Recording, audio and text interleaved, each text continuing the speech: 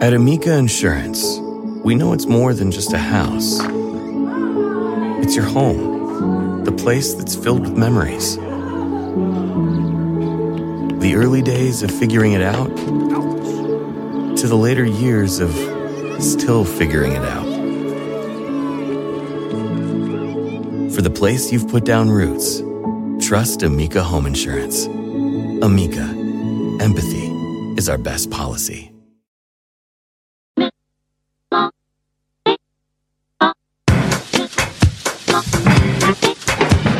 Came on down into the middle of the party and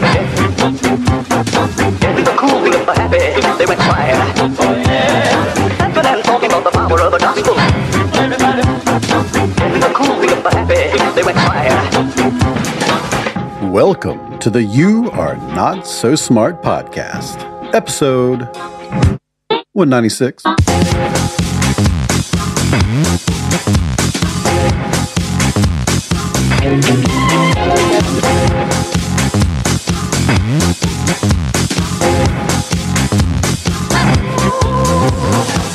Hey there, I'm working on a very big podcast right now, and it's Christmas time, and so this is a rebroadcast of an episode from exactly 1 year ago, one of my favorite interviews with one of my favorite scientists, the fantastic, and here's where it jumps to the audio from the previous episode, the fantastic Moira Dillon, a cognitive scientist who studies cognitive everything, but who is currently working on spatial reasoning and abstract thought. This conversation goes everywhere. I'm sure you're going to enjoy it because we cover everything from why and how brains create art, spatial domains, abstract thought, what the mind is, subjective reality, objective reality, her crazy round room where they do experiments, psychologism, Elizabeth Spelke, linear perspective, nature versus nurture, is math real, what is innate, what is not, cave paintings, how to communicate, how the brain renders 3D to 2D, back to 3D, back to 2D, back to 3D, language, bootstrapping of language by art bootstrapping language, inferential models, and more. Also a note, as I sometimes have to say, when you go out and get audio like this, it's not going to be the greatest audio. It's a little weird. It's not bad. It's just different. But the audio does sound like I'm recording it in somebody's office. No need to keep introducing it. Here is the conversation with Moira Dillon at NYU. My name is Moira Dillon. I am an assistant professor of psychology at New York University. And what do you study? I study cognitive development. You once told me that your aim was to study abstract thought. Is Yes. that still true? It's absolutely true.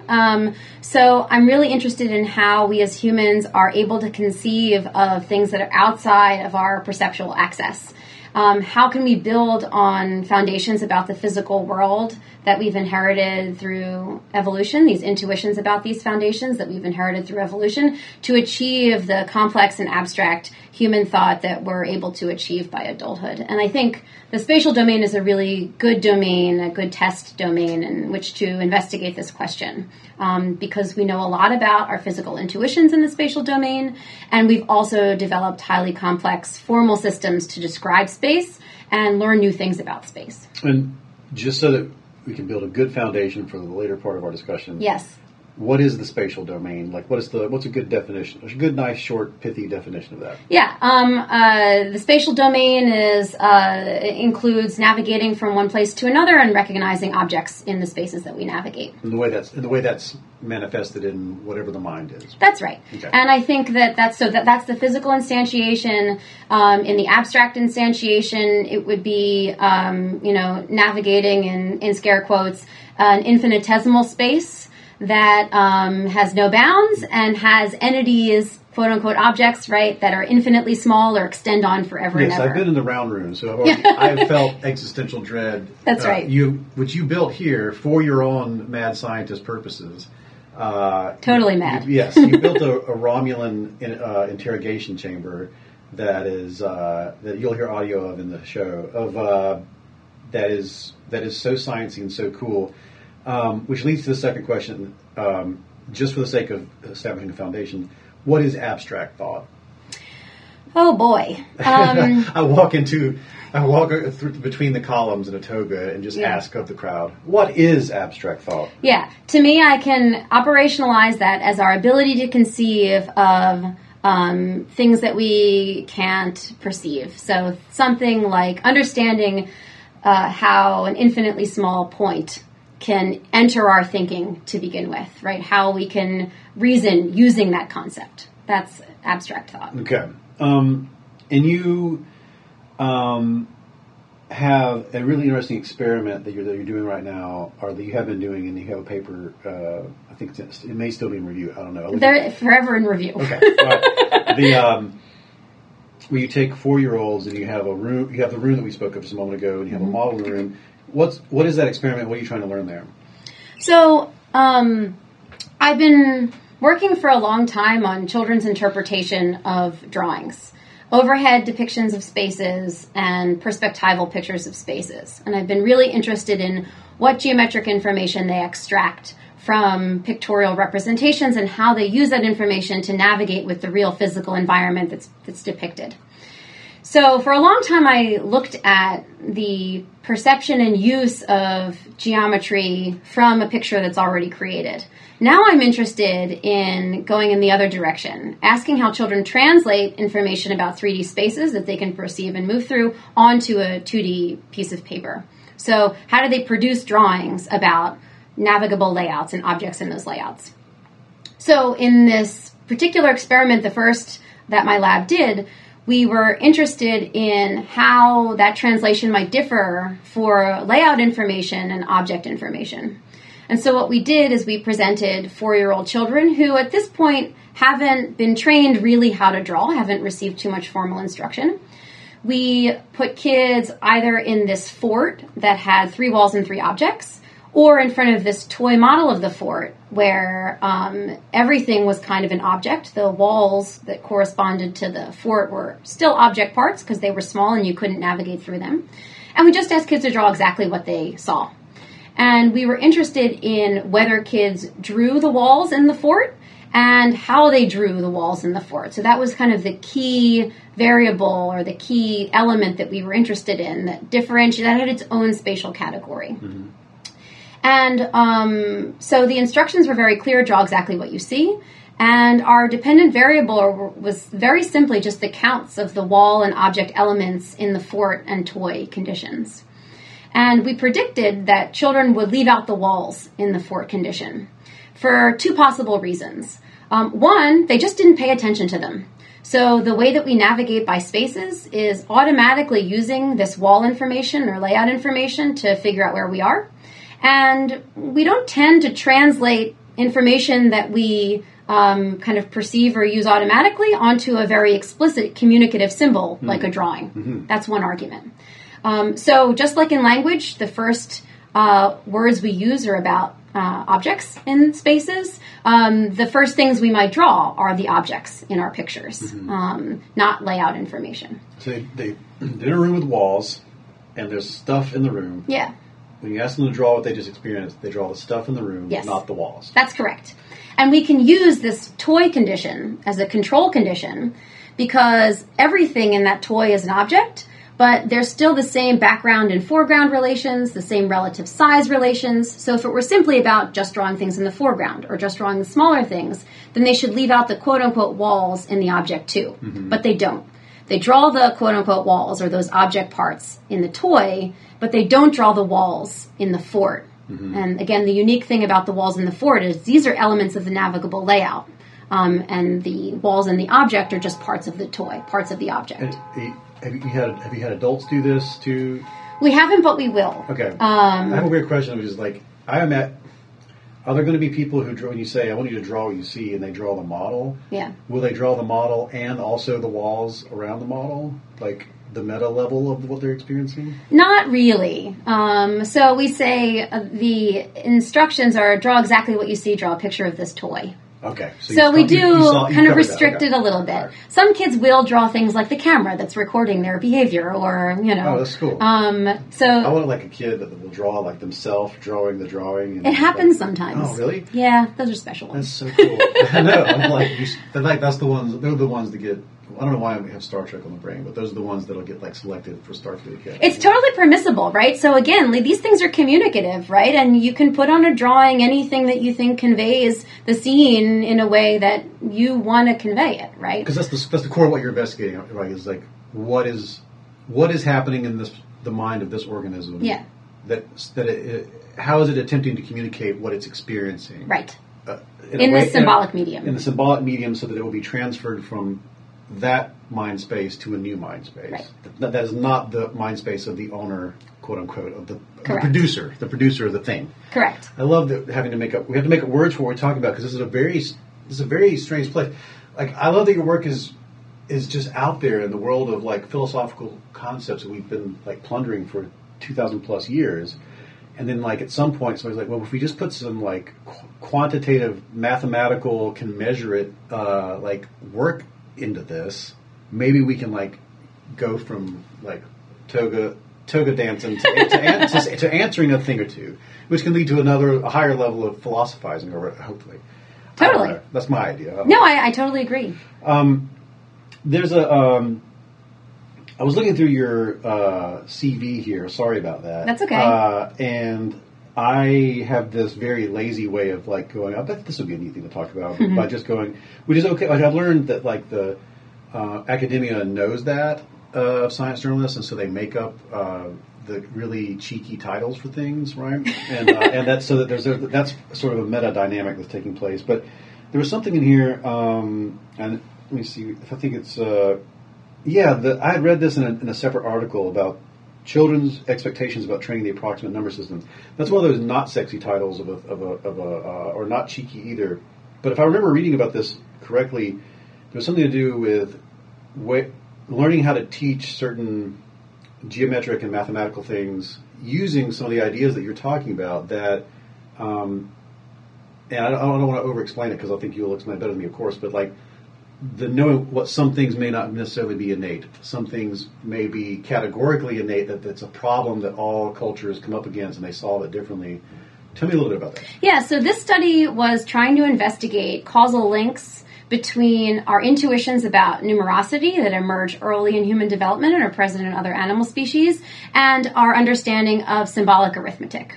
So I had mentioned before that there are these intuitions about numerosity we can measure even in newborn infants, and it's fairly abstract. You can play a 48-hour-old baby 4 tones, show them a display of 4 items or 12 items, and they'll orient towards the 4 items versus the 12 items. For babies for whom you play 12 tones, they'll orient towards the 12 items, not the 4 items. So not only is this representation of numerosity sort of present, it's kind of works across 2 modalities, auditory and visual representations. So there's this idea that we have this sense of number that is fairly abstract from very early on in human development. There have been studies in the lab showing that the acuity with which you can discriminate between 2 sets of represented numerosities when they're shown as dots, for example. The acuity with which you can do that is predictive of how good you are at doing symbolic arithmetic, like 3 plus 4 equals 7, right? Represented as the number symbols. And so there have been plenty of correlational studies showing this relation. In the lab, there have also been training studies that have shown that if you improve, or if you practice and improve your ability to discriminate dot arrays approximately, then you can actually perform better and faster in these symbolic arithmetic problems. But as a cognitive scientist, you're interested in the mechanism that allows that causal link between these 2 capacities. Again, the overarching theme being we have intuitions about the physical world, we have symbolic and abstract reasoning abilities. How do these 2 things relate to one another, right? So we want to know what the mechanisms are. Is it really that our ability to discriminate dot arrays, large numbers of dots in an approximate fashion, is the key ingredient to symbolic arithmetic, or what else is going on? Right? So one of the things that's possible is that when you get trained in discriminating dot arrays, you feel really good about doing number-like things, and you feel motivated to do number-like things, and you expect that any number test you do afterwards is going to be better because you just practiced a bunch of number things. So this is a causal link between approximate numerical training and symbolic arithmetic, but it has less to do with your physical intuitions directly contributing to your symbolic intuitions. And so this particular study measured how much children expect to do better in a symbolic math test after training on a approximate numerical test. And if we can say, hey, they didn't have any expectations afterwards about how they would do on a symbolic math test, then it's somewhat more evidence that the link between these two, the causal link between these two, is not about something like expectation or motivation. It's potentially more about the content, the numerical content that's underlying this approximate judgment, and the numerical content that's underlying the symbolic judgment. So it's able to zero in a little bit more on that numerosity idea or numerosity intuition being something that underlies both, as opposed to something that underlies a lot of our behavior, motivations, expectations, etc. And so as a cognitive scientist looking for mechanisms that link our physical representations to our symbolic representations, we want to know how precise or how well defined is that link, and what is it made of? Is it made of something abstract like numerosity representations, or is it attributable to more domain general kinds of things that direct our behavior all the time, like expectations and motivations? So, did this lead to some new sort of curricula or some? I mean, and if it did, what was it? So it was really important for us to figure this out as cognitive scientists, because at the same time we were designing an educational intervention that was aiming to train these approximate numerical representations in 4-year-old children and then test them on their symbolic skills. It was part of a large-scale randomized controlled trial done in collaboration with Pratham in India and Esther Duflo and her team from the Poverty Action Lab at MIT. Esther just won the 2019 Nobel Prize along with some of her colleagues. So she's quite an influential character, and she absolutely kind of deservedly won this incredible award because she sets up these randomized controlled trials that look for real scientific evidence for the efficacy of particular interventions. So in our partnership with her, we were designing these math games that we thought could potentially improve poor children's school readiness in mathematics in India. So she was sort of interested in, are these games going to work at all? So we're designing these approximate math games or numerical math games for these kids to play, and they may have worked even if it was about motivation or expectation, and I think she would have probably been okay with that. But she was collaborating with a bunch of cognitive scientists too who wanted to know, is it about motivation and expectation, or is it about numeracy?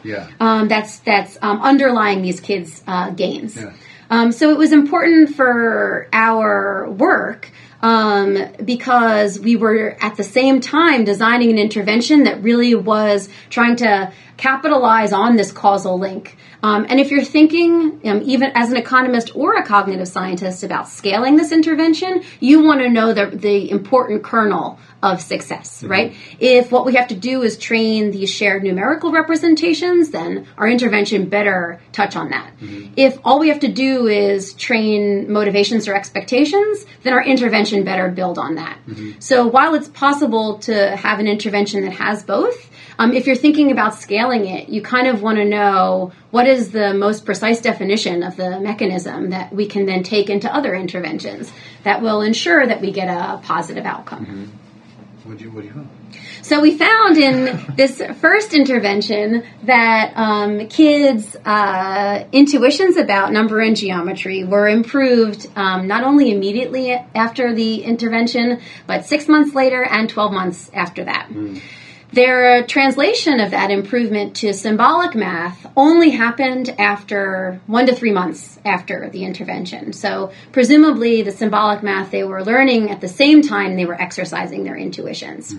By 6 months and 12 months after that, the transfer to symbolic math had disappeared.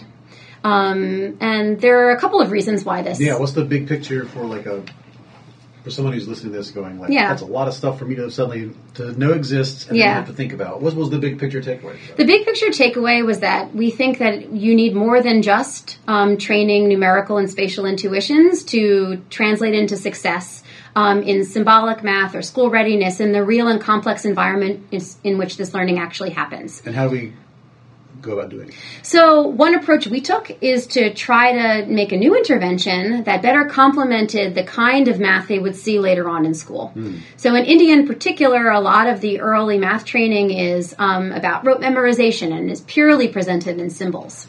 So what we did in our second intervention is that we incorporated some of this symbolic content into the training itself. So there would be a bridge between those intuitions and symbolic representations already existing in the training that could potentially allow for new symbolic content to build on that pre-existing link. Okay. So we did that in a second intervention, and it worked better. So in this intervention, we had 4 conditions. We had a no treatment condition. We had a purely non-symbolic or intuitive training, just like our first intervention. We had a purely symbolic training, and then we had a combined training.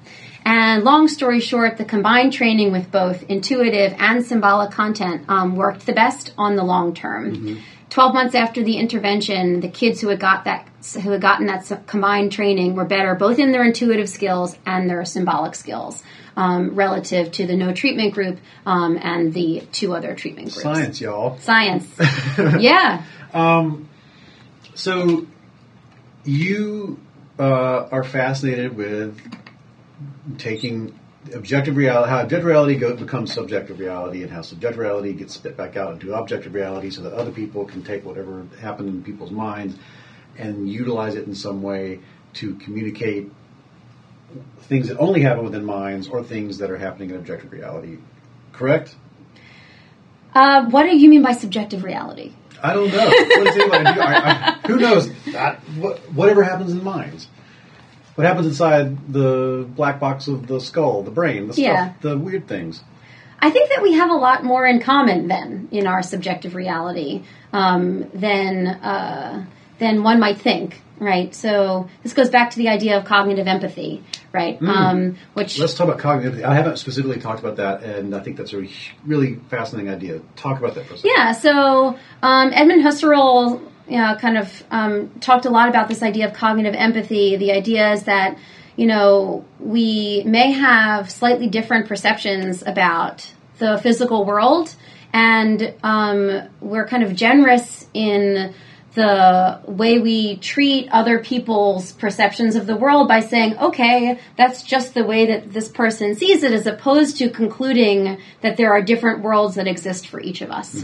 So it acknowledges some common ground in the way that we interact with the physical and mental entities of everyday life. I love the idea of cognitive. The way I've tried to explain it to people is like, the specifics of what's going on in another person's mind might be different than your own, but like how it is generated is broadly very similar. Strikingly similar. So you should give people a break if they've arrived at a certain inferential model, a certain conclusion, they've developed a certain attitude, or they're using a certain value to titrate all those other things. Absolutely. Because that's how brains do what brains do. Yes. And they didn't as oddly as it's going to sound for much of what we think, feel, and do, they didn't necessarily choose all that. And there's a place where, if you believe in that we get to choose things, if you believe that that's possible, free will and such, which this is the perfect environment to even to throw that term around. But if you believe there's any free will, you have to give people a minute about what they're working with. Yeah, and I think the free will question is actually really relevant, right? So if it were just, we have these cognitive mechanisms that are, set to, across humans, right? Set to perceive objects, spaces, people, right? And we have these learning mechanisms that are optimal, right? Then it does kind of introduce risky territory for, the questions of free will. We have dispositions for attending to certain things. We only have these kind of reinforcement learning things. Oh no, now we have behaviorism. But we have language too. And language is something, I believe, that allows us to combine all of this stuff in ways that allow us to escape the kinds of traps of behaviorism or the inability to have free will.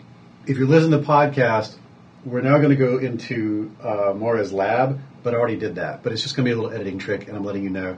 And then that's also for me to edit it. So this is a room that is totally cylindrical. And if I close this door, which is spring-loaded, you wouldn't be able to tell which of the panels is the door.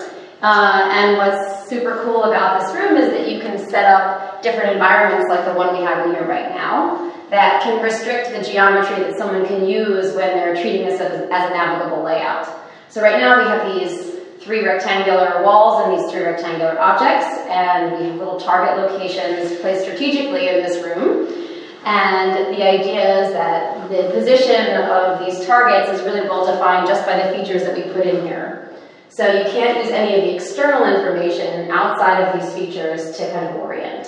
So, I feel like I'm in an episode of Lost, Yeah. or The Prisoner, or I've been captured by the Romulans. Yeah, it's literally disorienting, and that's the point. Yeah. So the classic experiment that's done in a room like this is called a reorientation experiment. It's something that's done not only with little humans, like the ones that I test, but other animal species as well. And the idea is you can set up a rectangular chamber. So in that case, there would be a 4th wall here. You can set up a rectangular chamber in the middle of the room, and you can hide targets, say, in the corners or at the middles of the walls. And you would hide, let's say, for a little kid, a sticker at one of these corners. And the kid would have to remember where that sticker was. You would put them in the center of the room, close their eyes, and spin them around. And so by the time they open their eyes, they would be disoriented because there are no external cues to their position. They would only have the geometry of this layout to reorient themselves. So with that, you can test what kind of geometry they actually use to reorient. So in this case, let's imagine, again, that these little 3 objects aren't here and that we have a 4th wall. There is a long wall on your left and a short wall in front. Let's say that's the target. If you turned around and faced the opposite direction, there would be a long wall on the left and a short wall in front. So if you were able to use this geometry, you would confuse, say, that actual target location with the diagonally opposite target location that's defined by the same geometric relations. And so kids would search indiscriminately between these 2 targets, indicating that they could use this layout geometry to reorient themselves and find a particular position in the environment that had been hidden before. This use of geometry is not only something that kids use, but rats use it, newly hatched chickens use it, zebrafish use it, and the idea is that these geometric features of the layout are good tools for allowing us to determine our position in space and, say, define a cognitive map of an environment. What is the most surprising thing that humans do in your work in these environments? Okay, so I didn't get to the most surprising thing about this kind of task, which is completely incredible. So you're looking at 3, or in the case of the task I'm describing, it would be 4 gray walls. Okay. So imagine that one of these walls was blue. Okay. So let's say this wall is blue, and so the target location is actually defined not only by the geometry of the layout, but also a particular layout feature, like this blue wall. Okay. So now this target should be differentiated from the opposite corner target, right, where there's no blue wall, but the geometry is the same. So what's crazy is that rats and all sorts of other animal species and young children do not combine information about the layout geometry with a particular feature to disambiguate the 2 geometrically equivalent locations. So a 4-year-old child will search here or here just as they would in a totally gray room as when they're given a feature that distinguishes between these 2 locations. An adult will not. They will combine the blue wall information with the geometry and search always at this correct target location. What do you think is going on? So the argument is that these two kinds of representations are neurally and cognitively dissociated from one another. There is a neural and cognitive representation of the geometry of the layout. There's a totally different circuit or mechanism that underlies our use of landmarks for navigation. And for young children and other animals, we can't combine those two representations to, say, find a target that is defined both by layout geometry and landmarks. And we can't combine them because the brain hasn't reached that stage of development yet? So, again, another one of the arguments is that what allows us to combine this is language. So we can represent linguistically the idea left of the blue wall as opposed to left of, Language. Language. It's one of the prevailing hypotheses. Another one is that throughout experience, navigating to the certain location, you learn associations between the geometry and the landmark. So actually, these are not mutually exclusive. Rats will eventually learn to combine the layout geometry with the landmark feature.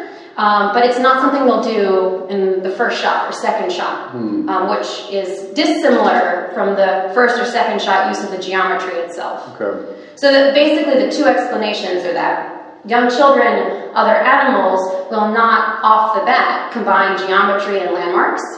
They'll use just geometry.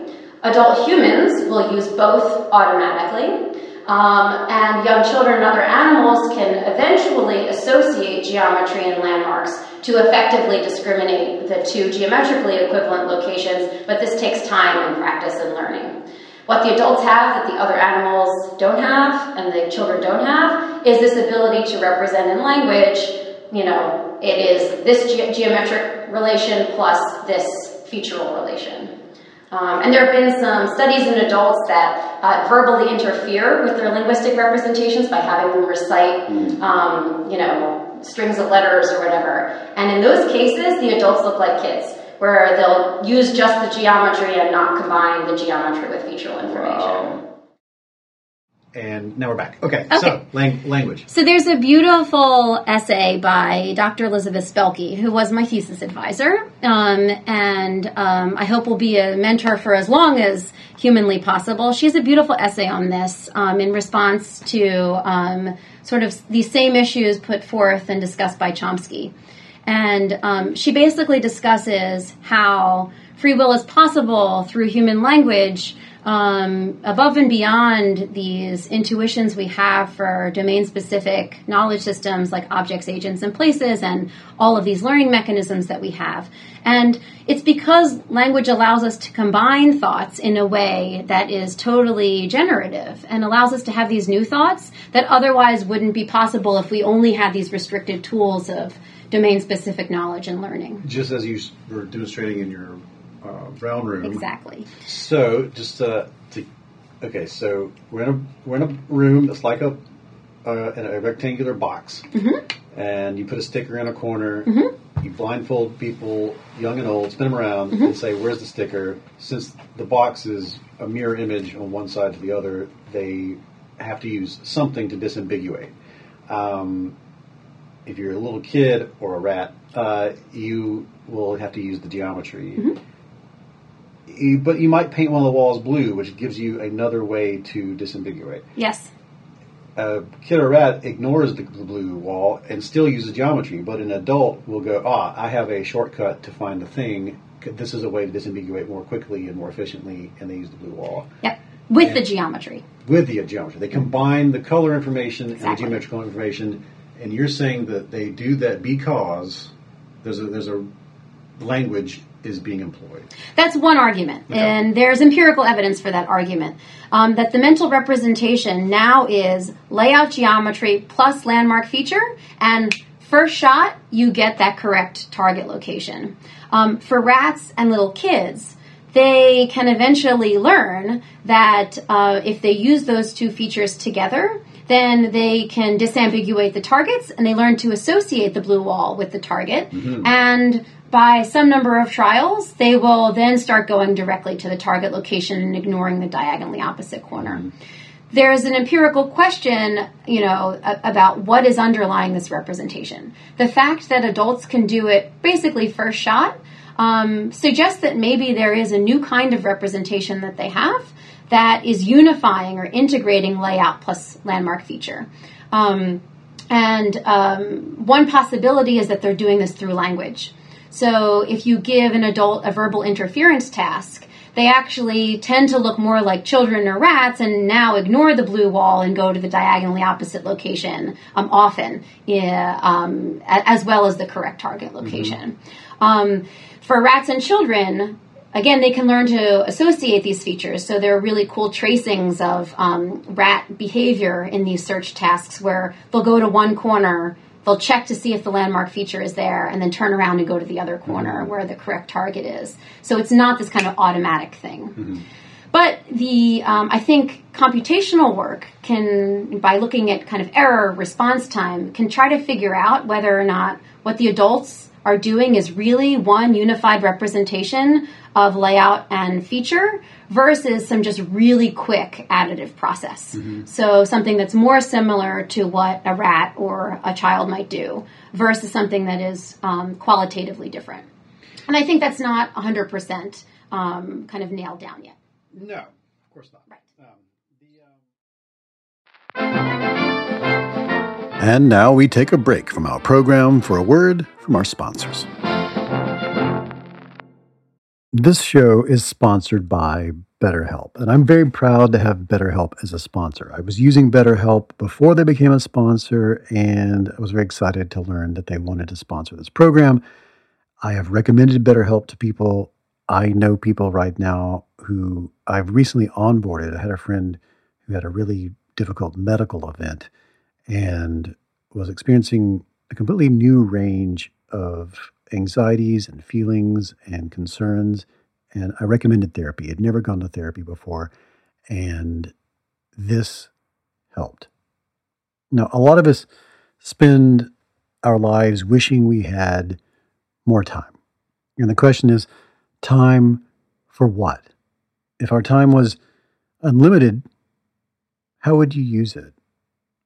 And the best way to squeeze that special thing into your schedule is to know what is that special thing? What is important to you? What is that thing that deserves to take that slot, that precious time? How do you make that a priority? Therapy can help you find what matters to you so you can do more of it. And if you're thinking of starting therapy, I really recommend giving BetterHelp a try. It's entirely online. It's designed to be convenient, flexible, suited to your schedule. Just fill out a brief questionnaire and you will get matched with a licensed therapist, and you can switch therapists at any time for no additional charge. You can do that several times and really lock in with a therapist that is able to generate with you that dynamic that's so important. I believe you should be in therapy. I believe everyone should be in therapy for a period of time at least in their lives to sort this out. What's important to you? How do you make it work? And you can learn to make time for what makes you happy with BetterHelp.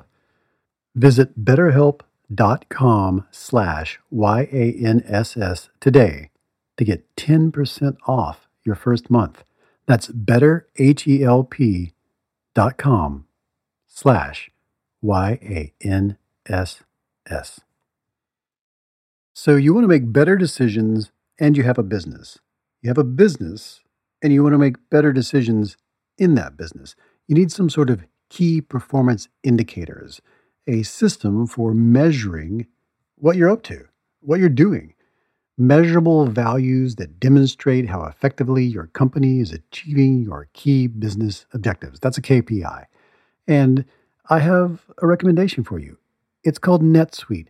You should be using NetSuite. Here's why. So your business gets to a certain size and the cracks start to emerge. Every business that's doing well, even if it's just starting to kind of do well, it'll start to form some fissures here and there. Things you used to do in a day will start taking a week, and you'll have all sorts of manual processes that there's too many. You can't get to everything, and you don't have one source of truth to make sense of it all, to make those better decisions. If that's you, you should know about 3 numbers. These are 3 numbers you should know. 37,000, 25, and 1. 37,000, that's the number of businesses which have upgraded to NetSuite by Oracle. That's a big number. 37,000. NetSuite is the #1 cloud financial system, streaming accounting, financial management, inventory, HR, and more. 25. NetSuite turns 25 this year. 25 years? 25 years of helping businesses do more with less, close their books in days, not weeks, and drive down costs. And 1, because your business is one of a kind. You don't want some sort of operation or app that's just made for whoever comes along. No, you get a customized solution for creating those KPIs that you need. One efficient system with one source of truth made for one business, your business. Manage risk, get reliable forecasts, and improve margins. Everything you need to grow, all in one place. When you have everything you need in one place, all these biases, all these fallacies that I talk about on this program, it's an incredible way to apply everything you learn about making better decisions by having one source from which to pull your evidence, your information. Right now, you can download NetSuite's popular KPI checklist designed to give you consistently excellent performance for nothing, absolutely free. You just go to netsuite.com/notsosmart. You get it for free. That's netsuite.com/notsosmart to get your own KPI checklist. One more time, netsuite.com/notsosmart.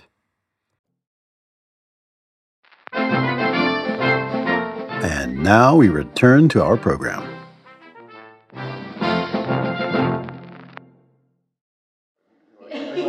It's super sciencey. It's really cool. We have lots of weird little corners of strange kinds of... It feels good. It feels like what I always thought it would be. So this was a bit of a coup for me to get this built in New York City, in this building, which has otherwise many demands for space. Sure, yeah, that's what I was thinking. Yeah, I was lucky because they were doing a renovation of this part of the floor anyway. You can Airbnb this when you're not using it. Right. We're going to have like a rave in here or something. You should do that, it's good. Show me some of the notes. Okay. So the door is spring-loaded. You can get out of here. Okay, good to know. This is just storage space back here. This is my infant testing room. So it is decidedly, everything is going to be significantly less exciting after you see the round room. Sure, of course. But basically, this is a room, it's kind of a multi-purpose room. We can run infant experiments in here, and largely the setup is that mom or dad will sit with their baby on this chair here. The baby will be on the parent's lap, and we'll present some experimental stimuli here on this extremely large screen. And the way you design a baby experiment is you set up a scenario where something might be preferable or surprising if the baby detects that preferable or surprising thing.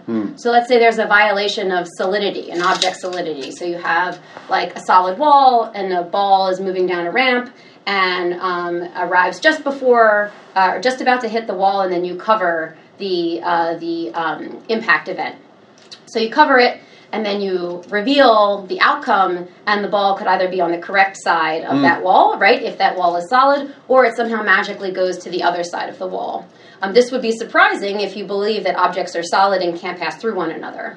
So a baby will look longer if that ball is on the opposite side, on the incorrect side of the wall, versus if it's on the correct side of the wall.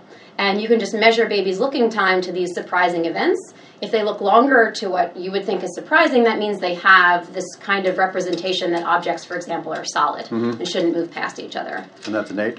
I think I think representations of objects and their properties are likely innate. Sure. And again, we can't tell this for sure with baby studies, even if you look at 3-month-olds, right? It's There are been some elegant studies with newborns on numerical representations that have been pretty convincing, but most of the innateness arguments come from studies with controlled reared animals that have basically no visual experience or any kind of experience of the outside world before they're tested on these kinds of obviously things. I'm obsessed with this question, so I just want to, but I know that we don't actually have the answer, but I'm interested to see what everybody thinks. Yeah, it's a hard question. It's also kind of like, it's a bit of a moving target, right? Where do you define innateness? Because, there's activation of your visual circuits in the womb, right? So if you're relying on those activations or that circuitry to then see normally and make normal kind of visual predictions when you're born, does that count? When does innateness start, right? My take on it is... I think that there are a lot of innate dispositions towards things like objects, recognizing objects, agents, places, and they come with a set of predictions. For example, that agents should move efficiently towards their goals. Once you recognize that something is an agent, once you recognize that something is a goal, you have a prediction that that agent is going to move efficiently towards its goal. You don't have to learn that. But what you do have to learn is kind of like the parameters that will allow you to identify where an agent is or what it is or what particular kinds of actions can be efficient. There are beautiful infant studies, even infant training studies that suggest this. The analogy is kind of like sort of universal grammar, an explanation of universal grammar, where you do need to have some parameters set in order for you to learn language, but the structure of where all of those parameters map onto is pre-existing, is innate. That's the same kind of idea, I think, in a lot of these domain-specific knowledge systems that we can measure early in infancy in humans. Yeah, I think I'm currently crazy obsessed with is, I guess I will be forever, is the ability to write to the hard drive is when it gets philosophically fun to me is that the ability to absorb culture is also a biologically driven ability. Yes, I think so. Even if it's not innate, it's innate that it can be not innate. Yeah. So what learning mechanisms you have, right? I would suggest there are really three components that make us humans ready to kind of be humans. The first is a set of domain-specific knowledge systems that allow us to recognize and interact with particular facets of human life, like, for example, physical objects, other agents with their own goals, and the spaces we navigate. The second is a set of learning mechanisms that allow us to efficiently and effectively build on this rudimentary knowledge, like Bayes' rule, for example. Right. And then finally, it's the readiness for language. And those things together, I think, are super important ingredients to making us human. Among things like objects, agents, places, there's potentially inclinations towards learning about social partners as well, and numerosity, these other kinds of domains of information that we seem to have foundationally, but can also be built upon once we learn these formal kind of culturally created knowledge structures. Like in the case of number, there are beautiful studies with newborn infants looking at representations of numerosity and the abstraction with which babies are able to kind of appreciate. You were talking about this weird thing where when you talk nature nurture, in our nature is the ability to nurture, or the ability to both give and receive information and add it to our models of reality, our priors, and our cultural repertoire, and to build a cultural repertoire, and for that to advance and everything. So it's oftentimes when I'm having this argument with somebody, it's nature, it's nurture. I'm yeah, but nurture is nature. It's you get the idea. Yeah. So even if it's innate, even if it's not innate, our ability to add to our models things that were not innate is an innate ability. Yeah. I like that because it's just fun to say. I think it's really loopy and philosophically strange. But you were saying earlier that we do sort of seem to have these very specific ways that we can learn. Yeah. Which leads me to a strange question is, are there ways we can't learn? And so we have a bounded ability to add to ourselves. Could you conceive of there are domains of knowledge that we could not partake in, or there are forms of ignorance that we could never remove from ourselves? Is there things that we could not know? There's a certain optimistic, aspirational, Star Trek: The Next Generation view of people that imagines there's no math too complex for the human mind not to crack and understand. There's no philosophical concept that human beings couldn't eventually unwrap, unfold, and blossom. Yeah. And then there's another thing which came to mind when you were talking, like that maybe we are bounded in such a way that there are borders to what we can do with this brain. What do you think? Oy. Okay. So I think that we are predisposed to learn about and combine what we've learned about particular domains of life on this planet, and with the kind of entities that exist here. And I think we've been endowed with those dispositions and learning mechanisms through evolution.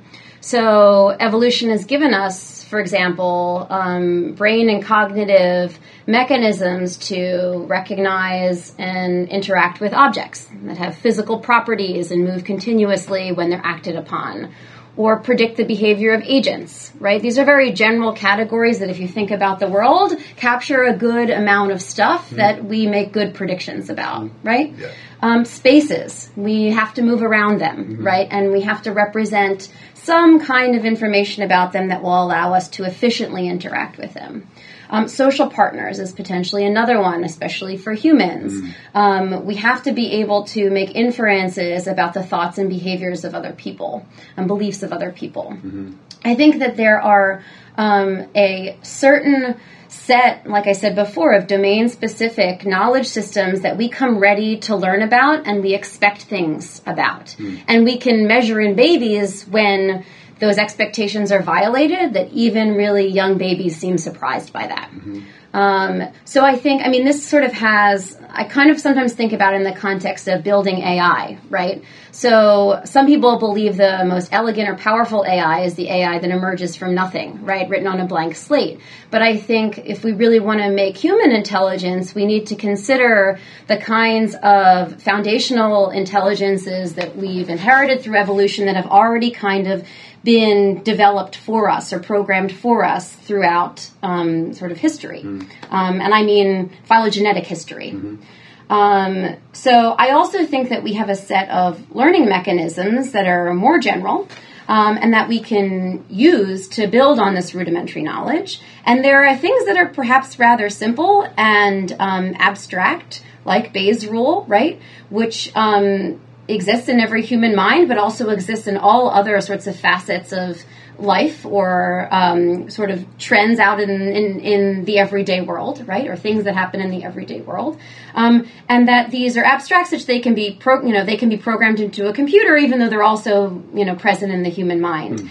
And so my sort of take on how to build human intelligence is to give it both these mathematical abstract tools, like these learning mechanisms that can be computationally defined or programmed, and these cognitive tools that we as humans have and have evolved for us through evolution. And then, of course, language is also a uniquely human capacity that we can use to represent new knowledge or combine information to achieve new kinds of thought. And we see this a lot playing out in developments throughout human cultures in formal systems like mathematics or physics, right? We see a lot of the thinking being done in a sort of algebraic or linguistic kind of thing. Think about an algebraic proof, right? All of those inferences seem to be done in the medium of language itself, right? So what follows from what, given a certain logical representation and a set of rules that apply to these linguistic descriptions. In my own work, I've sort of tried to figure out, when people are doing really high-level abstract reasoning, what are the tools that they're relying on? Are they relying on these kinds of formal linguistic abstractions that we teach kids in school, for example, to understand or do proofs about Euclid's postulates? Or are they using their more intuitive, kind of physical intuitions about everyday life to make these judgments? And my work has suggested that a lot of the reasoning potentially that we do in a very abstract domain, potentially like geometry, is actually rooted in these visual dynamic simulations as opposed to the formal rules that we learn in school. And so it suggests that a lot of human thinking may be reliant on these physical intuitions for a long time, and even when it's framed in an abstract context. Because most of the time, given the formal systems we have, there is some trace back to the physical intuitions that allowed us to build these formal intuitions or these formal systems to begin with. I'm feeling a question bubble up inside me, which Okay. is, that sort of feels like, do you feel like you're kind of answering the question in some form or another, or in some aspect? Did we invent math or discover math? Yeah. So I don't. So what do you think? I don't know, but it is this topic is kind of skirts around an issue that I think philosophers have been talking about for a very long time. The idea of psychologism. So, Tell me more. Yeah. So I wish I could. If you had let me prepare for this, I would have had all sorts I'll of. try. I'm sorry. Yeah, I have all sorts of interesting things to say. So I only have a couple of things to say about this. Okay. Psychologism is the idea that philosophy is really the only kinds of things that we can talk about, the only kinds of philosophical investigations we can do are actually at the bounds of psychology. So our minds are only capable of reasoning about things that are kind of psychologically accessible to us. Okay. This is, some philosophers, so psychologism is kind of like the bête noire of philosophy, right? Psychologism is, because it's like, well, we shouldn't be constrained by these psychological capacities that we have. We should be able to philosophize about anything, and to say that we're just limited to the things that we can think of seems kind of below the bar for what psychologists or philosophers would like to be thinking about. And also, it says basically kind of delegitimizes philosophy as its own domain, right? Mm-hmm. Why aren't these people just psychologists then, if everything we really want to talk about or reason about or understand is restricted by the domain of psychology anyway? Mm-hmm. So this debate is kind of been a really long debate. I brought up Husserl in our last conversation, and I'll bring him up again. Please do.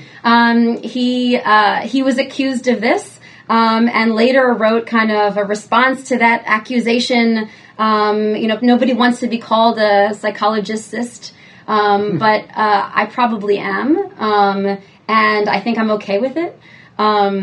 But the idea is that it kind of it challenges the disciplinary boundaries, as well as what we think of as what we're capable of achieving in a human mind, an understanding of the world. So I do believe, long answer to your short question, that there are limits Every question I'll ask, I understand how this works. Yeah, go ahead.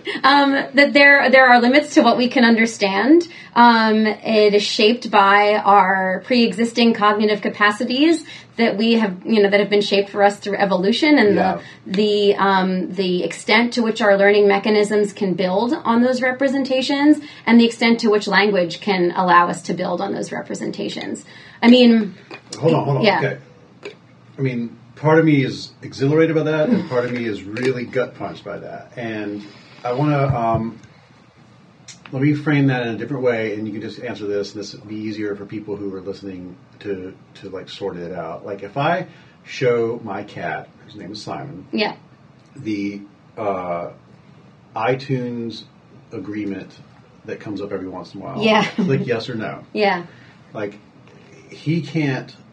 There's a vast gulf between what his brain can do and what is required of a brain to understand that agreement and say yes or no to it. Yeah. And what I'm sort of roundabout asking you, because I feel like you actually can answer this question probably the best that any scientist currently could answer it. Okay. Is I doubt that, but okay. Well, is there can we conceive of? It must be also true that this is true for the human brain as well. Even though I think that much of our science fiction and a lot of our philosophy aspires to imagine a human brain that there is no such thing as the iTunes terms and agreement for a human mind, as it would be for a cat mind. You see what I'm asking here? Yeah. Okay, what do you think? I absolutely think that there are things that are out of our grasp of understanding. Okay. And does that mean that on some evolutionary timescale, culturally and biologically, and I know that they're intertwined, maybe there is some plane that we'll get to in some million-year future, or do you think that we'll have to create? This is a very big question. Yeah. Do you think that we'll have to create like artificial intelligence that has that capability? Will we ever have are we like stuck forever in some of these like bounded rationality, bounded learning places? I think with technological innovation, we can, achieve new understanding that we otherwise wouldn't have been able to achieve without that innovation. But I'm not sure what the limits of that technological innovation are, right? They're probably limited too. So I'll give you an example.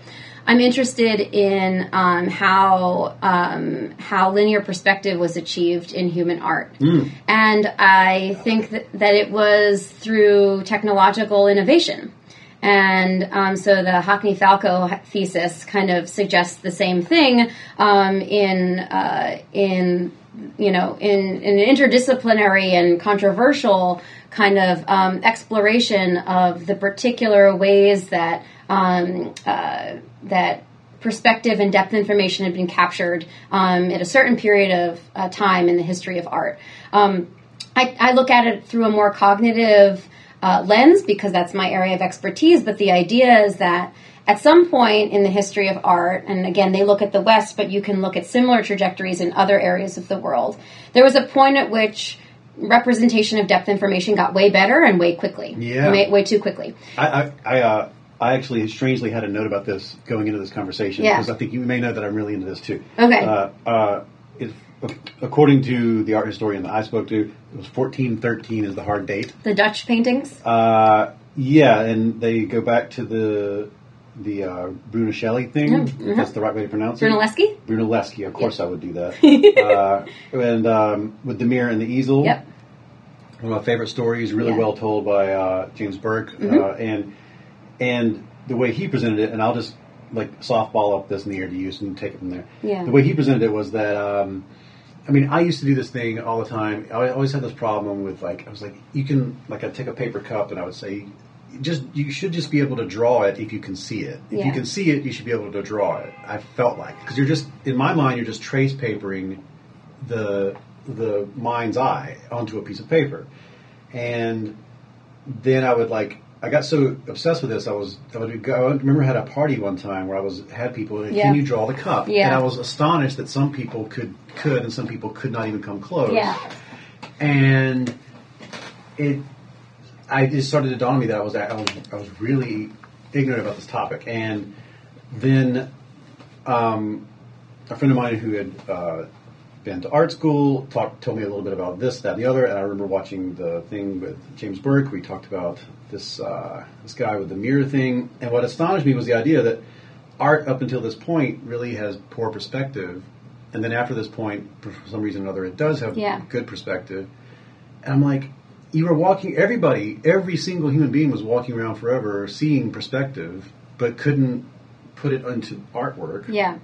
And then they could, and it's like an idea that gets invented. An idea that gets invented and it becomes a tool, a thinking tool that's no different than the plow. Yeah. And then it changes how thinking works after that, which blows my mind. Yeah. Please talk about all this as you were, and I interrupted. So I think that in terms of our cognitive repertoire, it is really hard to produce information on a piece of paper, a 2D piece of paper, about the 3D aspects of human life, spaces and objects. I think it's particularly hard in the context of spaces.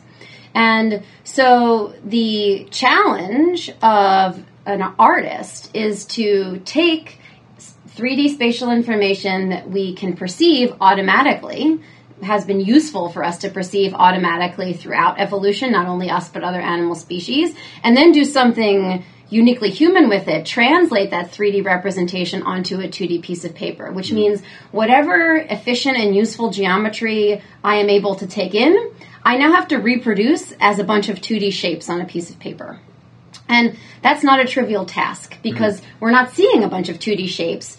Even though there's a 2D projection on our retina, our brain is making inferences about the 3D properties. And so we have to reverse that, process and try to reproduce perhaps something more similar to what's on our retina, and we have no access to that information. Man, it's so weird. I'm feeling how dumb I am.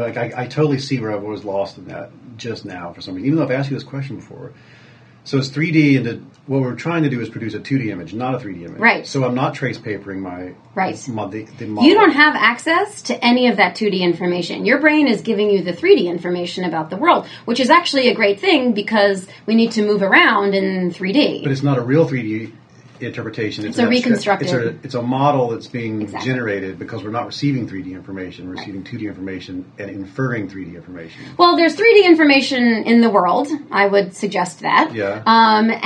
But our eyes are not directly receiving that 3D information. We're receiving a projection of that information, and our brains and minds make inferences about the 3D information. It is processed, though. Yeah. And what we have to produce out is 2D information. And that's totally pre-processed spatial stuff. And to kind of reverse that process and convey 2D in 2D what the 3D space looks like is not something that our brain is giving us automatically. And it's just like writing an essay. I mean, like, that's not just like it, but similar in that, categorically similar in my mind, because what you're doing is not just putting it on paper. You're trying to make a thing that will then cause something to happen in an observer's mind. Yes, giving them the same sense as if they were really looking at that 3D space again. So it's like reverse engineer back onto this, reverse engineer again, back on this. Like, it's a multi-level process of sort of playing in an inference space. Yep. And so I'm really interested in this because I think we have really a well-defined understanding of all of a good understanding of all of the cognitive and neural tools we have for understanding 3D spaces and 3D objects. We have a incredible artistic tradition as humans, and so that those translations happened throughout human history, probably over a protracted period, with interventions from culture, with interventions from technology. So how is it that we eventually took these automatic representations or perceptions of spaces and objects and eventually reverse engineered that process, right, and allowed us to put those 2D shapes back on a 2D plane, right, a 2D piece of paper or whatever, canvas, and gave that same sense to an observer as if they were looking out into the 3D world. How were our minds capable of doing that, and how were, as human societies, were we able to do that process? Would you say are you making a mission statement about your work in general? Is that like the Yes, that is one of my main areas of investigation. And so for the way that I approach this question is I look at the history of art and I try to figure out what kinds of things seem to be difficult across cultures. Like, for example... Let's talk about that. So representation of perspective in layouts, right? So I mentioned, and you mentioned too, the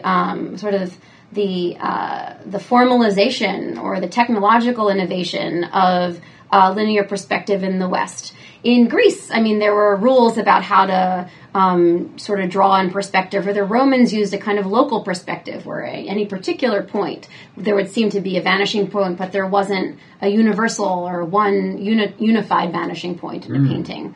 These kind of multiple vanishing points, though, did give a more dynamic sense of what a scene might look like, because we're not really looking without moving our heads at all, right, at one particular view and having everything kind of recede to that one vanishing point. In the East, there was development of atmospheric perspective. So the landscapes from the 12th century in the Song Dynasty developed different kinds of ink wash kinds of techniques that allowed for the emergence of more kind of depth information being perceivable in the landscapes that they were creating. So I would argue that regardless of the culture, the challenge was the same. The solutions might not have always been the same, right? Using mirrors and lenses versus developing ink wash techniques, right? But the goal was the same, to try to capture this depth information in the layout, and the fact that it took a really long time, and that it wasn't intuitive for humans to begin with to do this seems to be something that's in common. Okay, I've never thought this in my life, so thank you very much. I'm going to walk away from this with this, and I hope people who listen to this also walk away. I just wrote it down. It's like, and tell me if this is the good way to do it. Okay. So it's like there's three-dimensional space, and to not get into the weeds of how many dimensions there really are in reality, but the three-dimensional space that we perceive, real world, quote unquote, objective reality. Then the retina is a 2D space where it detonates against that, and it gets turned into the ones and zeros of the brain. And then the mind creates another 3D representation of it through inferential models and other such things. So, and then it comes back out of the mind, back onto paper or whatever medium as another two-dimensional thing. Yeah. And then new brains look at that, and then it goes into 3D space. So an artist has to move through a 3D to 2D to 3D to 2D to 3D experiential and like not just experiential, but like physical like performance of connecting back and forth, deconstructing, constructing, deconstructing from 3D to 2D to 3D to 2D to 3D. Yeah. And that's what art is, visual art. Yeah. And in doing this, I'm trying to like paraphrase you so I understand what you're saying. This has always been a struggle on multiple levels. Yeah. And Because sometimes I don't mean to interrupt you, but sometimes we come up against things that we're like, I don't know how to do it. Yeah. And then that is illustrative for a cognitive scientist like yourself of, well, that is going to explain something about how brains work. Yes. Amazing. 100%. That is amazing. And I think we can identify particular steps in that very well articulated chain that you have, where we all can kind of connect to that frustration. So you make a drawing and you look at it and you're like, that's shit. Like, that doesn't look like what I'm trying to depict, right? And you're looking at your shapes and your brain is ready to kind of receive the spatial information depicted by a line drawing and make inferences about it. And if it doesn't look right, but you don't know what to do to make it better, right? You don't know how you should position those lines differently to more accurately give your brain what it needs to make those inferences that this thing is representing a 3D space. Here's another example. When we're in art school, we learn a couple of different kinds of things that we're supposed to do. One, we're supposed to try to unsee things as what they are and just kind of see them as a bunch of lines or gradients or whatever. And you learn things like, just look at a certain part of your subject at a time, right? And it breaks the holistic perspective of it as a person or a space or whatever. And then you're just trying to thinking about capturing particular lines. And piecemeal, you'll be able to put those little fragments together and it'll construct a space or a person or whatever. By breaking up that holistic perception of the things that your brain's ready to perceive, like a layout, like a person, like an object, you're breaking the inferences that your brain is making about how those things should look, and you can just represent the parts. And that's the kind of stuff that will allow you, by those part depictions, kind of eventually construct how something looks on a piece of paper. Another thing is when you're in art school, and I can say this because I was both a cognitive science major and a fine arts major when I was in college. I would never have expected that. Yeah, sure. You learn literally rules for how to draw that have nothing to do with how you see. So, for example, if let's say I'm in a concave environment like this one, right? There's a corner that is above my line of sight, and I want to draw that on a piece of paper. I'm taught that I should draw those lines up on a piece of paper. I don't see them as going up, but that's how I make that concave above my line of sight part of this layout look right as a 2D shape.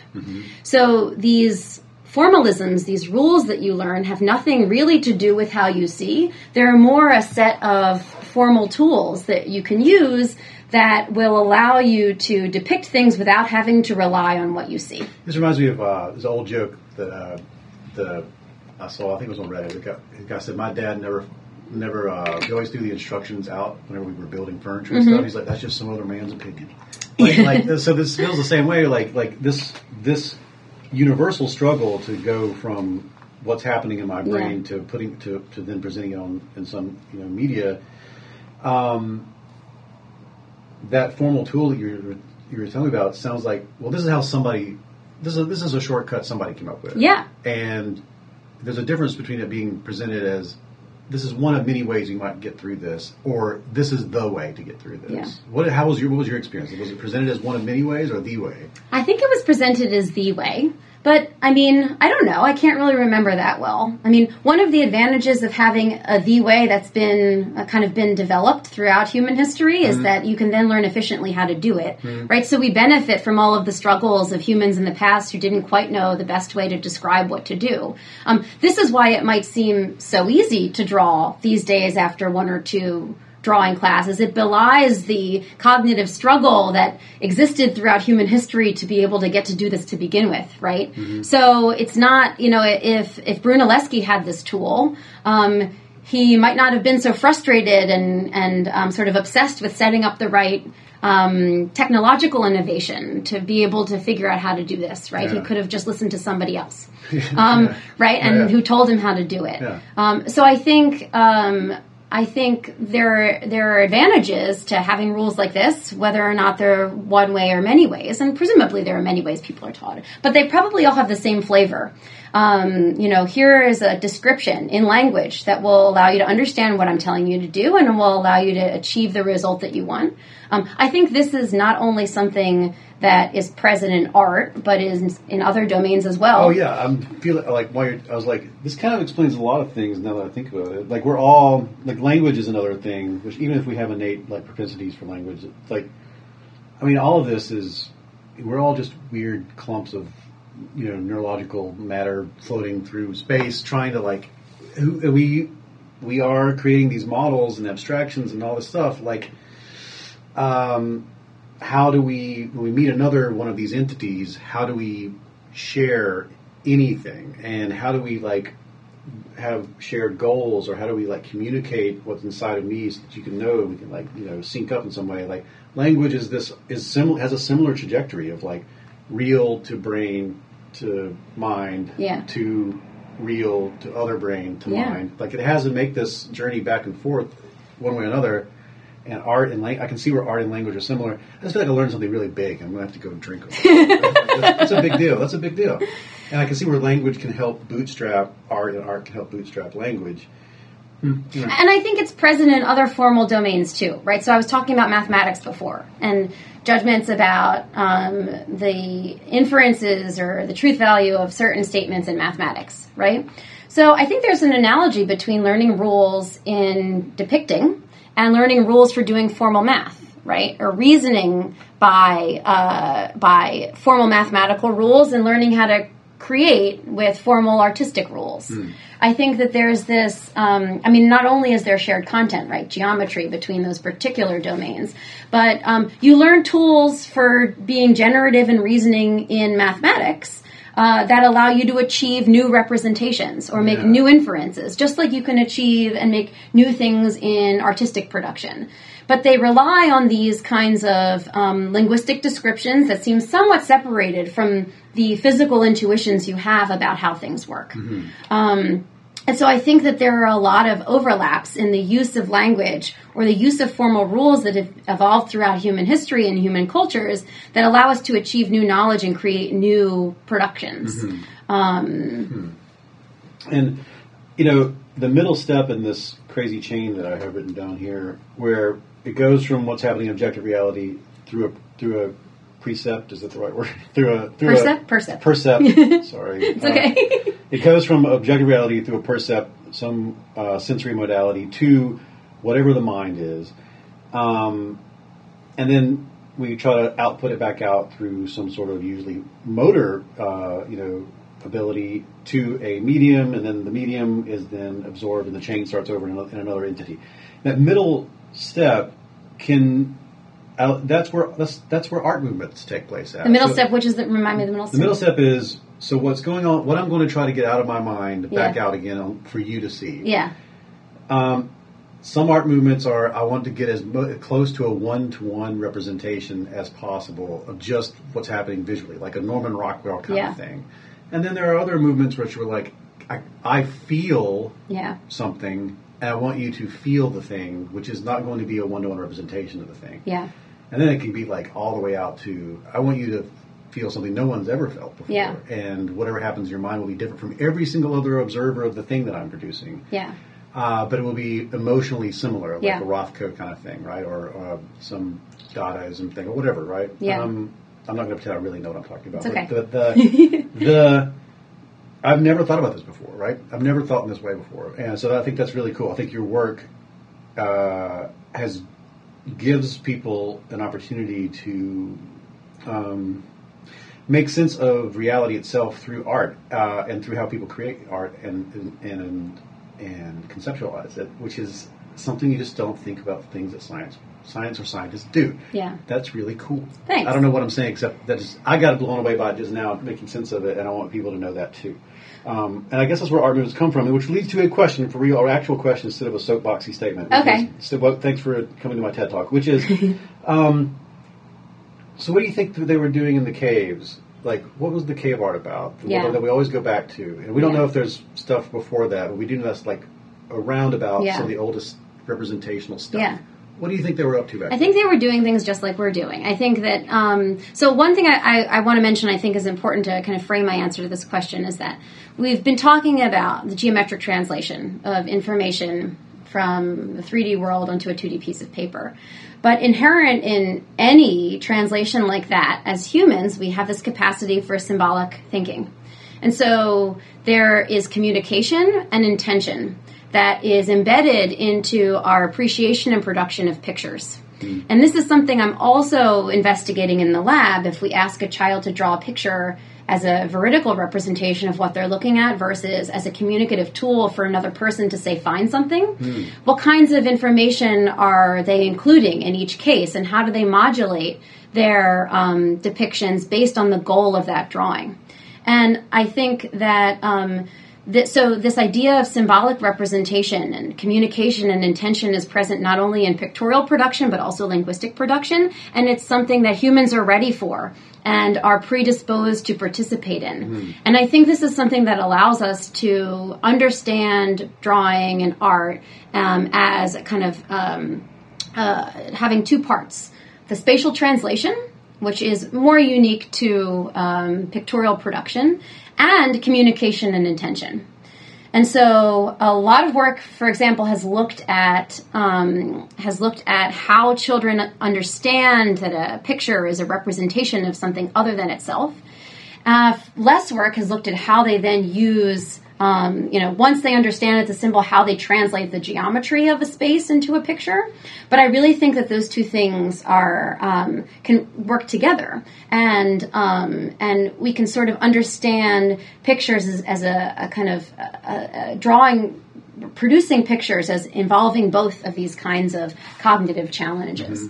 And so what do I think has changed from Paleolithic times to now? I think it's absolutely the case that drawings were just as communicative and intentional for Paleolithic humans as they are for humans today. The ability to capture shape information about everyday objects, agents, stuff like that. The cognitive dispositions we have that allow us to intuitively translate spatial information about the 3D world onto a 2D surface. That's shared. But whatever we've gained throughout human history that have allowed us to depict or convey spaces that is not intuitive is what's changed from Paleolithic times to now. This is going to sound like such a dumb question, but every time I've looked at those cave paintings, the two that stand out in my mind right now are when they trace their hands, and then another one is when most of the other ones are like of animals I assume that they were hunting. Yeah. I don't remember there being any like portraits or depictions. And then for a long time throughout human history, it's like all we care about painting are people. All we care about painting are portraits or people sitting or lounging. How come we don't have any Paleolithic portraits? Yeah, so I think that there are some. So there are some people, you're absolutely right, the abundance of drawings are of animals, and way fewer human faces or portraits. There are some. I had a colleague recently bring me to a couple of magnificent caves in the Dordogne in France, and we saw like 3 or 4 human faces on the... You've been to the caves? I've been to some caves. Way to be humble. Wow. I'm like, talking about caves, and you're like, yeah, I've been there. You could have just started like that. Well, I was privileged enough to have some very friendly colleagues, a colleague named Randall White in the anthropology department here at NYU. He's an archaeologist, and he studies Paleolithic cave art in France, and he's extremely generous with his time and brought us... Just stop. Go back. What was it like to go... What was it like to walk in and see It was this incredible. So, the anthropologists are really interested mostly in the kind of culturally specific aspects of this, productive experience or religious experience or mythical experience that these people had when going into caves. And I sort of understand why. You go in there, it's cold, it's kind of dark. A lot of the time, this particular one we went to, it had been cleared out, but at the time the art was made, you would have to crawl through the cave. There was, 2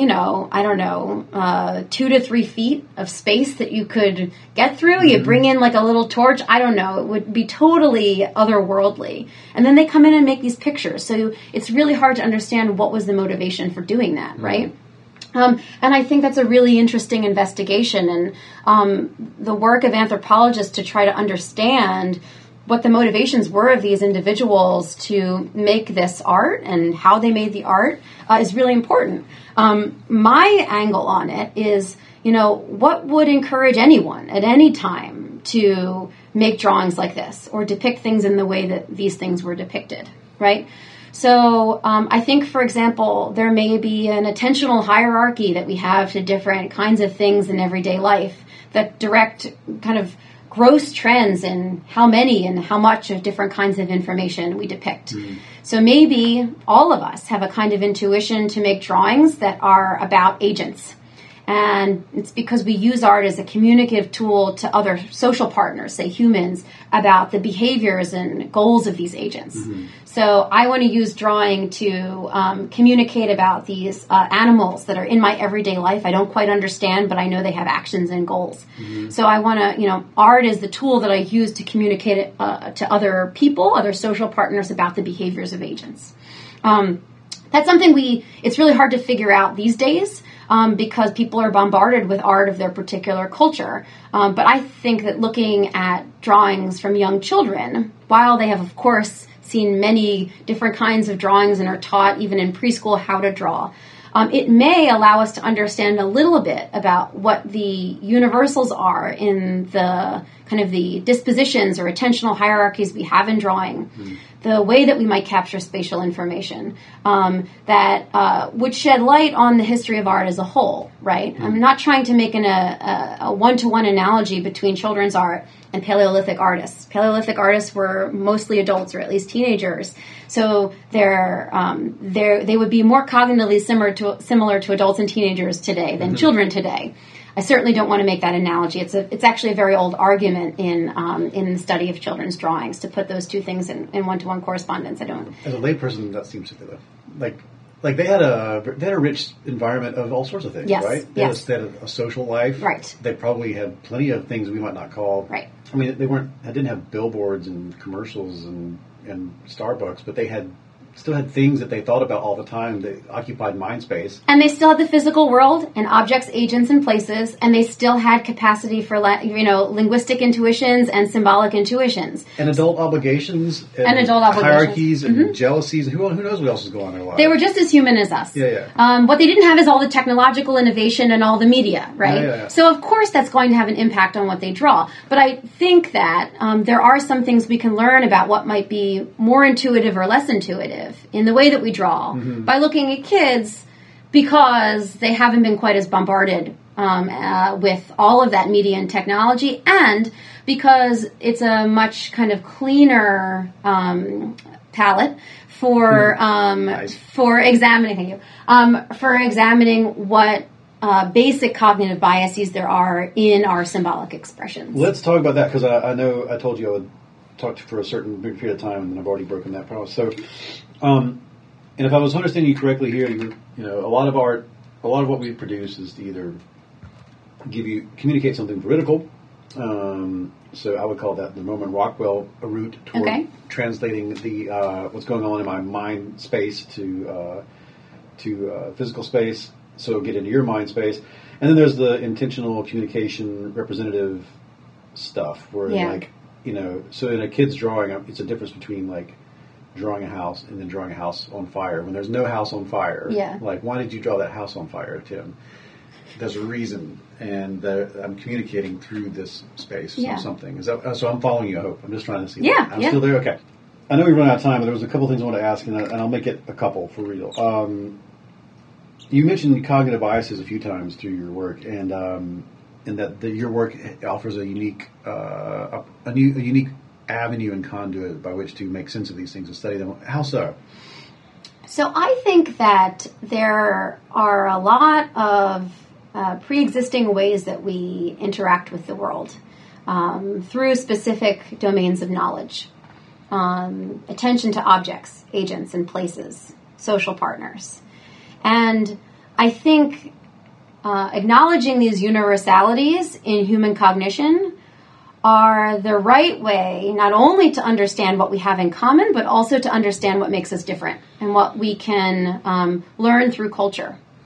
So to better understand, say, relativistic kinds of intuitions we have depending on what culture we grow up in or what language we learn, to have that laid on top of what is actually in common among us to begin with is a richer understanding of those culturally specific kinds of things that we know or do. So these cognitive biases are ones that if we understand what they are, then we know what's afforded or what's allowed to be intervened upon through culture. What's a pretty good example of that? So I think art is a really good example. And that's okay, yeah. Yeah, and for our giant conversation. Yeah, for our giant conversation, I think art is a really good example. I think that there are lots of things that humans share about art appreciation and art production, and I think there's also a lot of variation across human cultures in the way that we produce and appreciate art. And I think our understanding of those individual aspects of art or those cultural aspects of art can really be even better understood if we understand what's universal in the way that we sort of appreciate art.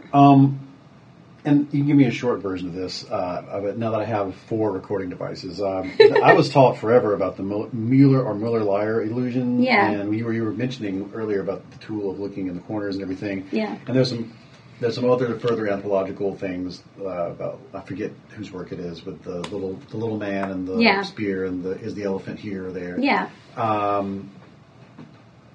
So I was taught back in the day that these are all examples of cultural relativism in perception itself. Yeah, that's baloney.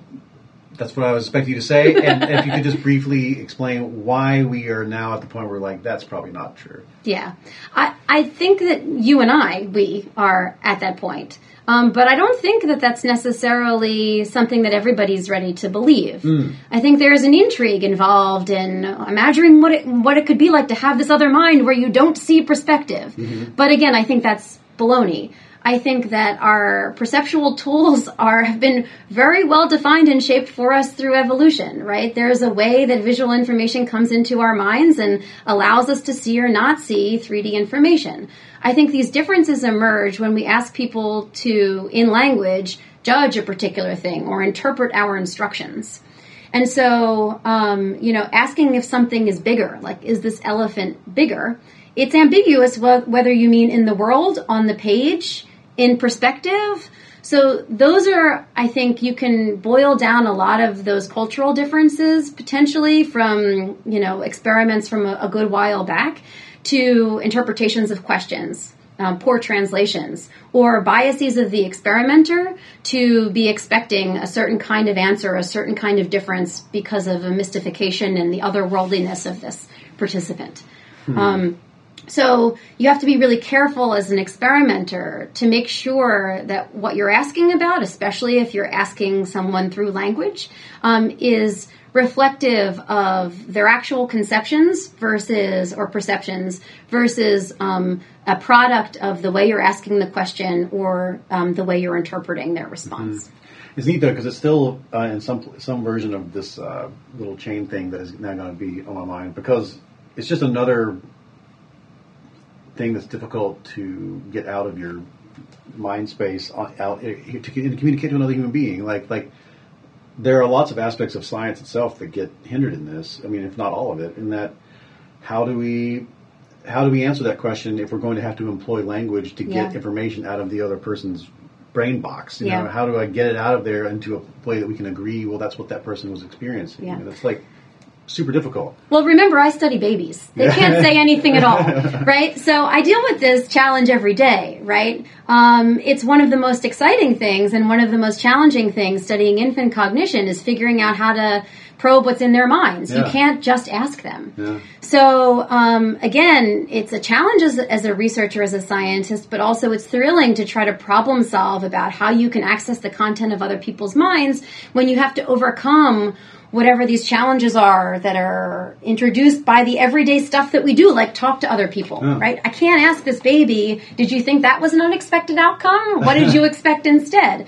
We have to rely on these other methods that, are, of course, a proxy for what they're thinking, but, we can kind of allow us to zero in on what they and make inferences about what they might be thinking. And it's like how much time they spend looking at things, emotional cues of surprise and stuff like that. There are all sorts of different measures that you can use. The ones that are being used often with folks interested in infant cognitive development are looking time measures, so how long they look at particular outcomes, and that would be a proxy for their preference or surprise. Of course, a lot of this can flip, right? If you make the scene too complicated, a baby might look more at an expected outcome than an unexpected outcome.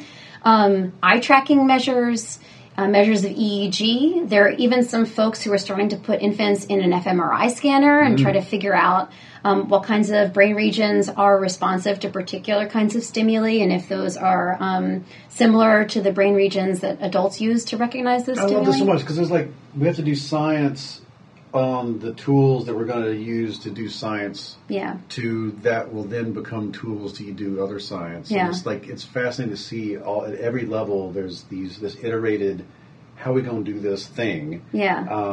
And that everyone's mission in the end is to hopefully one day reach the bounds of the bounded rationality, to bring us all the way back to the beginning. Like maybe there's some extraterrestrial terms and conditions to being a conscious entity that we wouldn't understand the same way a cat would understand the current iTunes one. But like science is about whatever the gulf is between here and there, let's cross it. Yeah, I mean, so traditionally the goal of science has been to explain the world rather than just predict its behavior, right? So that's an important thing to consider, right? Especially if you're thinking about what is AI teaching us these days? Well, if it's AI that we can't understand, maybe it'll make good predictions, but are we going to be able to explain anything about the world? Perhaps not. My own kind of struggle is thinking about how much science and doing science should be a description versus fitting into a particular theory. As a professional scientist, it is beneficial for you to have a theory because it's easier to get grant money, to have broader impacts. But sometimes it feels premature to have an overarching theory when really what you want to do is just describe what was the outcome of your experiment. We're expected as scientists to have this theory, and then it kind of sets some people up to not want to change that theory even in the face of new evidence. Oh, yeah. So I think that scientists who change their theories, sometimes they're considered flip-floppers or whatever, but that's what science is about. You should be opening to changing your theory in the face of new evidence, and I think that should be looked upon as a good thing. This is my whole shtick. Currently, it's been helpful to explain to people that brains kind of act a lot the way similar. Brains will act similarly to some of the scientific enterprise has acted in the past. Of this model is pretty useful for explaining or for predicting or for coming to this conclusion about what we perceive. experimentally, but then anomalies start to form and these problems start to form. You get better tools, and you're like, oh, well, this is kind of like looking like the model might have some problems, but you don't toss the model away until you reach some threshold of where there's more anomalies than there aren't. And it seems to be that people do the same thing. Like, they don't update their prior model until it really starts to fail them or it starts to fail them in a way that, like, is bad. Like, they suffer social costs or whatever. Yeah. And you see it all throughout. Like, I always talk about the Lavoisier oxygen. Like any scientific paradigm shift or any superseded scientific theory is like, I love that so much. I just love many learned people going, this is how the whale works. And how dare you? How dare you? Like, well, the experiment says it's not that. Yeah.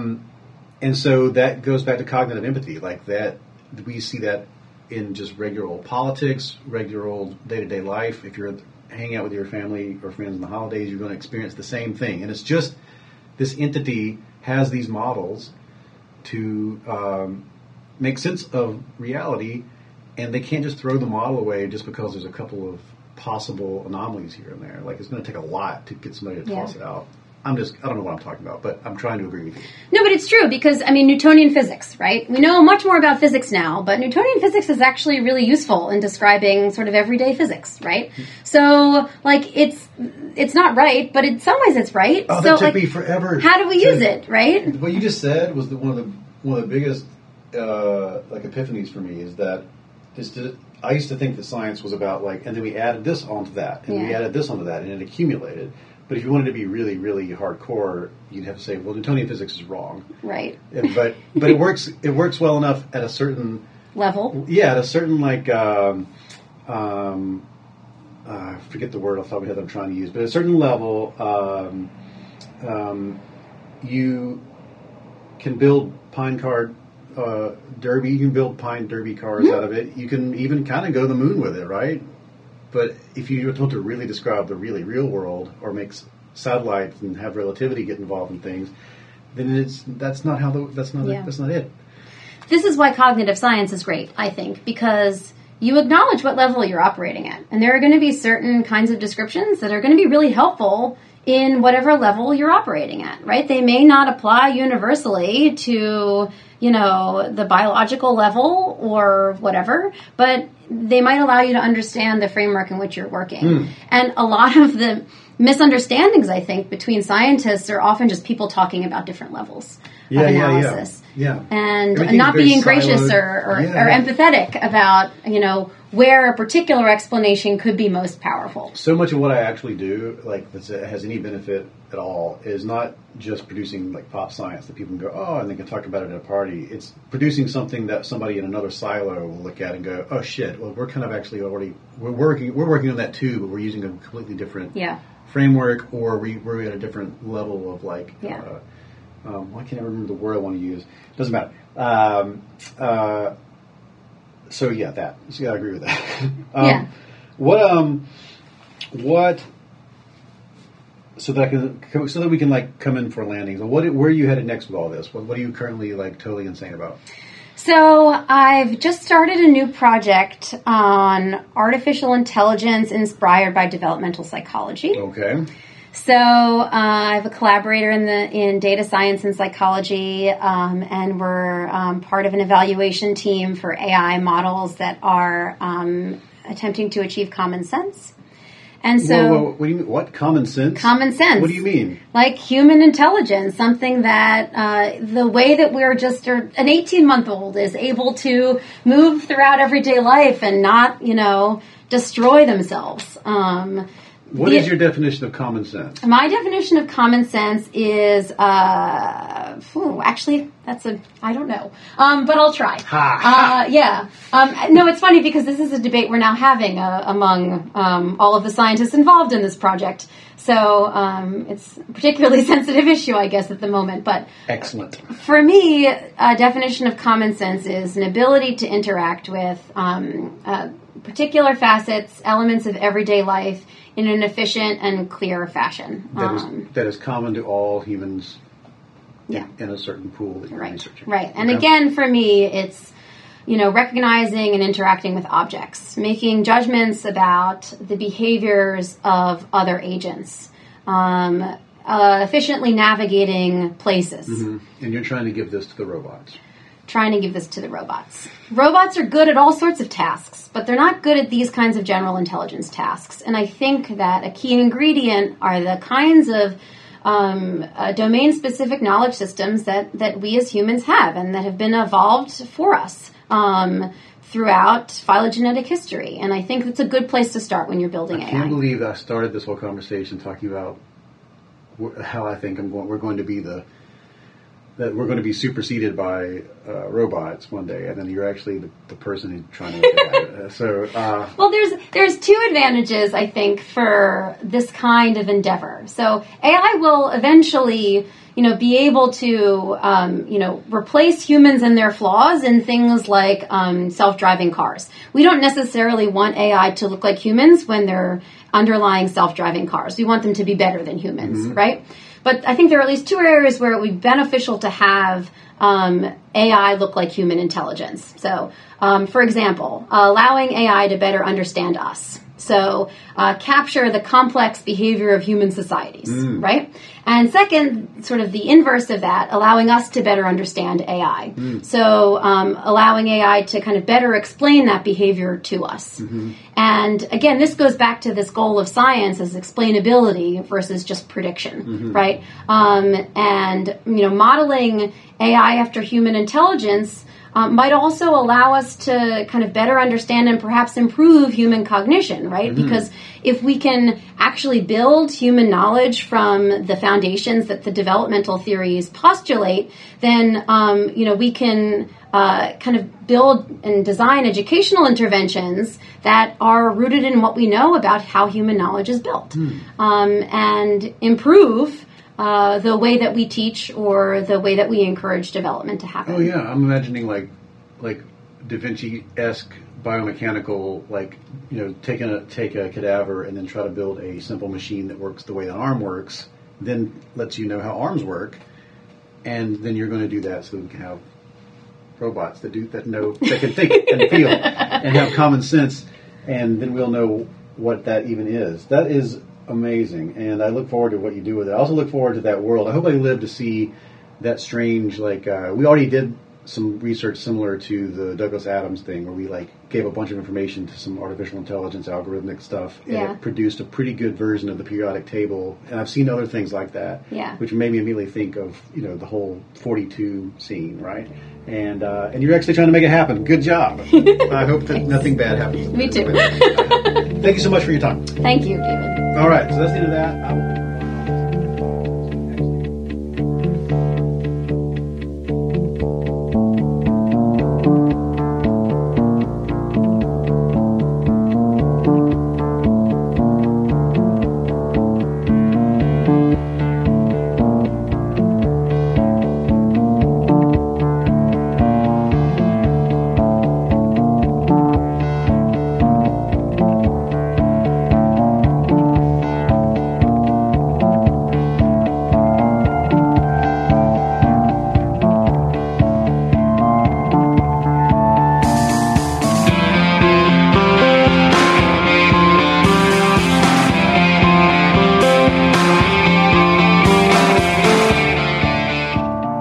It for this episode of the You Are Not So Smart podcast. For links to everything that we talked about in this episode, head to youarenotsosmart.com.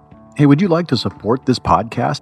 Pitching in at any amount will get you the show ad-free, but at the higher amounts, you can get signed books, you can get t-shirts, posters, and all sorts of stuff. A whole new line of new merchandise is actually coming out next year, along with a lot of new things on the podcast. Go to patreon.com/youarenotsosmart to find out more about how you can make this show bigger, better, bolder, happier. I want you to do that. The opening music is Clash by Caravan Palace. This outro music is by Mogwai. Thank you very much, Mogwai and Caravan Palace, for donating this music to the show so long ago. Follow us on social stuff at YouAreNotSoSmart / YouAreNotSoSmart pretty much everywhere. Twitter at NotSmartBlog. Me, I'm at David McRaney. Facebook / YouAreNotSoSmart. Thanks. Bye.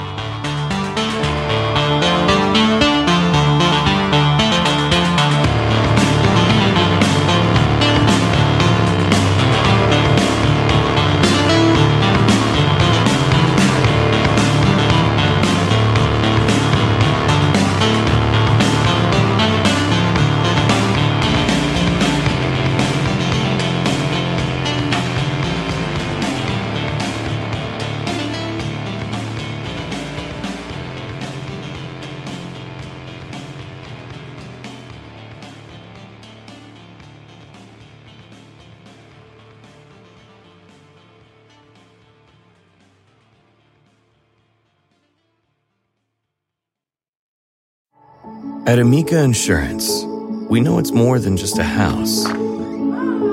It's your home, the place that's filled with memories.